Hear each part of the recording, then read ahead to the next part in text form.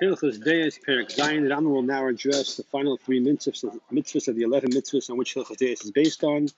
Shleilalach Rochil, not to gossip. Shleidinkaim, not to take revenge. And Shleidinter, not to bear a grudge. Perek Zayin, Halacha Aleph. Hamanagel b'chaver, if someone gathers information about his fellow and gossips that information, Eifa b'leisa say he violates a negative mitzvah. Shenem, the pasuk says, Lo yisilach rocha b'mecha, you shall not go about gossiping among your people. Even though technically speaking there's no malchus for this avera because it's not an action, deed is generally not. Words are not considered a behavior usually, and malchus is only for a behavior. It is nevertheless a great sin. It can cause many people to be killed among the Jewish people. Therefore, right afterwards, the Torah says, "You should not stand by the blood of your fellow." To say that by violating the prohibition of not gossiping, it's equivalent. It can actually cause the prohibition of standing by your fellow's blood. Look at actual historical fact what transpired when Doeg, the Edomite convert, told King Saul, Shalom Melech, that the Kohanim of Noiv gave David assistance. And Shaul was so enraged that he had them all killed. This, of course, happened during the episodes when Shaul HaMelech was pursuing David HaMelech, trying to capture him and execute him for treason. Halacha Beis. Ezer Rochil, what is the definition of a gossiper? Zesh Tain Dvarim, this is somebody who gathers information, Vahilach Mizel Lezev, and he goes from person to person saying, Kacham Pliny, this is what so-and-so said. Kach Shemaitel Pliny, such I heard about so-and-so. Not necessarily bad things, but simply being what we call in English a professional yenta. Even though whatever you're saying is truthful, this causes destruction to the world. Now, this is all in the specific avera, the loisase of loisalech, not to go around gossiping. There are two other prohibitions, and they also apparently are under the umbrella of not to gossip, and that is, as we'll see now, Lashon Hara and Meiti Shema. There's another great sin, even more than this. And it's included in this prohibition. And that is Lashon Hara, bad talk. Sometimes translated as slander, but that's not correct because slander means you're making up stories about somebody. Lashon Hara is accurate. It's just not complimentary. It's when someone talks about the negativity of his fellow. Even though he's saying truth. If he makes up stories about somebody, he says falsehoods about someone to talk bad about them. That's called Meiti Shema, taking out a bad reputation about someone. On his fellow. Someone who speaks Lashon Hara. This is someone who is not lying. Rather, he sits and says, Kach v'kach asa pleni, such and such is what so and so did. V'kach v'kach hayavesa, this is what his fathers did. V'kach v'kach shemaitelav, such and such I heard about him. V'amar dvam shoganai, all the things he's saying about him and his family are negative things, uncomplimentary. Regarding this, the pasuk says, Yachas Hashem calls us, may Hashem cut off all shrewd lips. Is the tongue which speaks proud things. Halacha Gimel. Amru Chachamim, our sages taught. There are three sins that a person is punished for in this world, and he also gets punished in the next world. He loses his portion in the next world. Idolatry, forbidden relations, and murder. Lashon Hara is equivalent to all of them equally. The Chavetz Chaim explains that just like Torah is more important than, so to speak, than all mitzvahs, and it involves the higher faculties of thought and speech. Lashon Hara is the lowest of all averos and involves the faculties of thought and speech. Our sages declared, whoever speaks Lashon Hara, it's like he denies Hashem.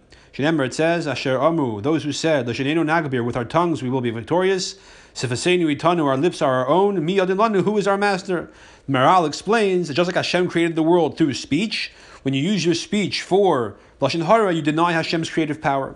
Our sages declare Lashon Hara kills three people. The one who speaks it, the one who hears it and receives it, and the one who it's said about. And these last few words are possibly an addition not written by the Rambam. The one who receives it, listens to it, suffers more than the one who speaks it. I stand corrected. It is definitely written by the Rambam, but the Gemara, what the Rambam gets it from, doesn't have this, and it's possible it was in the Rambam's Girsa of the Gemara. Here one could ask the question, I understand why Lashon Hara hurts the speaker because he's doing an Avera, and the listener because he's providing the speaker with an ability to speak the Avera. But why does Lashon Hara hurt the person about whom it's spoken?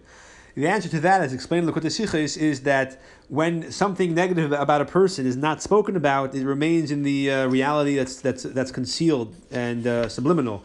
But when it's actually spoken and revealed into the universe, that can actually emphasize and reinforce the negativity of the person.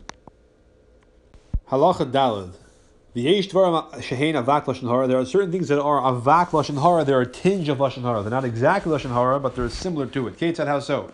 If someone says, if only so and so would act the way he's acting now, meaning he usually acts not correctly, and just today he's acting correctly, so that's implying negatively about him regarding other times. He says, be quiet about so and so. And I don't want to talk about what happened or what transpired. So you're saying that this person did something wrong, but you're not going to talk about it. So again, it's negative light about someone, so it's similar to lashon hara. With similar matters of this type. If someone speaks praiseworthy of someone else in front of his enemies, this is avak lashon hara. She said, this is going to cause them to change the subject and talk about his negativity because they don't like him. And you know that. Regarding this, Shlomo says, regarding speaking about somebody in a positive way that causes negative talk about him, if someone greets or blesses his friend, in a loud voice, early in the morning, it's like he's cursing him, because he's doing so in a situation that talking positively about him makes others talk negatively. Because of the good talk, brings negative talk upon him. If someone speaks lashon hara as a joke, lightheadedness as a joke, with not viciously, meaning to say he does not speak viciously, but still, if what he's saying is negative, even though it's in jest, it's still not allowed. It's still lashon hara. Perhaps it's not even a avak lashon hara; it's actual lashon hara. This is what Shlomo said in his wisdom: like a madman, that throws fire chips, chitzim, arrows, v'mavas, and death. And he says, "Am I not only joking?" If someone speaks lashon hara in a sly way, for example, in a way that he can claim, I didn't mean to speak lashon hara. He speaks innocently. He doesn't know. He can pretend he does not know that the thing he's saying is lashon hara. When they protest against him, he could say, I didn't know it's lashon hara, or he's the person doing so. So, for example, you tell your neighbor, hey, I saw your brother-in-law at this restaurant, and you know that your brother-in-law and this other person both believe this hechsher of the restaurant is not good hechsher. By saying you saw him there, you're speaking negatively about this other person. Halacha hey. Regardless whether a person speaks lashon hara in front of the person he's talking about or not in front of him, it's still forbidden. And someone who relates matters about someone that will cause. If one person hears it and someone else hears it, eventually it'll cause. It damages a fellow, physically or monetarily. Or even if it just pains him, or it scares him.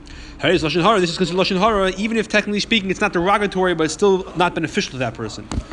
If these matters, and with these matters it's not clear that Rambam means these matters that are uncomplimentary, or these matters are going to cause the person harm, whichever way you want to understand the Rambam, if these matters are related in front of three people, the matters have already been publicized. If one of those three who heard it the first time says it to somebody else, there's no prohibition in that context of lashon hara, provided that his intent is not to deliberately continue to publicize it or to harm the person or speak uncomplimentary of him deliberately. Halacha vav. Kol elu shehem ba'al lashon hara. All these people are considered the ba'alei lashon hara, literally the owners or masters of lashon hara. They speak it so regularly. In whose neighborhood it is forbidden to live, because you may hear their conversations. It's certainly forbidden to sit with them and hear their speech. The only reason why our ancestors were decreed to wander in the desert for 40 years was because of the sin of lashon hara, which the spies spoke about the land of Israel, and which the people believed. And if that's the terrible thing that happened for speaking lashon hara about land, most certainly if one speaks lashon hara about a person. Halacha Zayin. If someone takes revenge from his fellow, the Rambam now moves on to the 10th mitzvah. Let's just say he transgresses a negative commandment. Remember, it says, "Lo yisikam," you shall not take revenge. Even though there's no lashes, it's a very bad trait. It's fitting for a person to rise above his feelings. In all matters of the world. People of understanding know these are all matters of vanity. They are not worthy of revenge. What is an example of revenge? If your fellow tells you, lend me your hatchet, he says back to him, I will not lend it to you. Next day, the second person has to borrow from the first person. He says this for the first fellow, lend me your hatchet. He says to him, I will not lend mine to you, the way you did not lend it to me when I asked of you. That's an example of revenge. Rather, when he comes to ask, to borrow, he should give it with a complete heart. He should not do to him as he did to him the first time.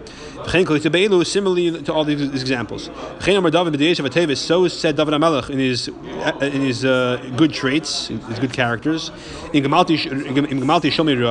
Have I paid back those who caused me evil? I've even saved them. Halacha Ches. The Rambam moves on now to the last mitzvah on which Hilchos Deis is founded, which is the prohibition against bearing a grudge. If anybody bears a grudge against another Jew, he violates a negative mitzvah. Remember, the pasuk says, "You shall not bear a grudge against the people of your nation." What is the example of the prohibition of bearing a grudge? Reuven says to Shimon, rent me this house. Lend me this ox. Shimon did not want to. Some days later, Shimon comes to Reuven, when he wants to rent or borrow from him. Reuven says to him, here it is, I will lend it to you. I'm not like you. I will not do to you as you did to me. If someone does this, he's violating the prohibition of taking revenge by mentioning it. He should erase the matter from his heart completely and not bear a grudge. So not only should he not treat him that way by taking revenge or even talk about it, he should completely erase the matter from his heart. Because anytime he remembers the matter, even if he doesn't do anything about it, maybe he might come to do something about it and violate the prohibition of taking revenge. Therefore, the Torah was particular about bearing a grudge to the point that a person erases the wrongdoing that was done to him from his heart, and he does not remember it at all. This is the proper trait, where it's possible to have a normal social environment and normal business transactions between people without everyone constantly thinking of when they can get back to the last person who wronged them. Thank you, Hashem, for helping us finish Hilchos Deis.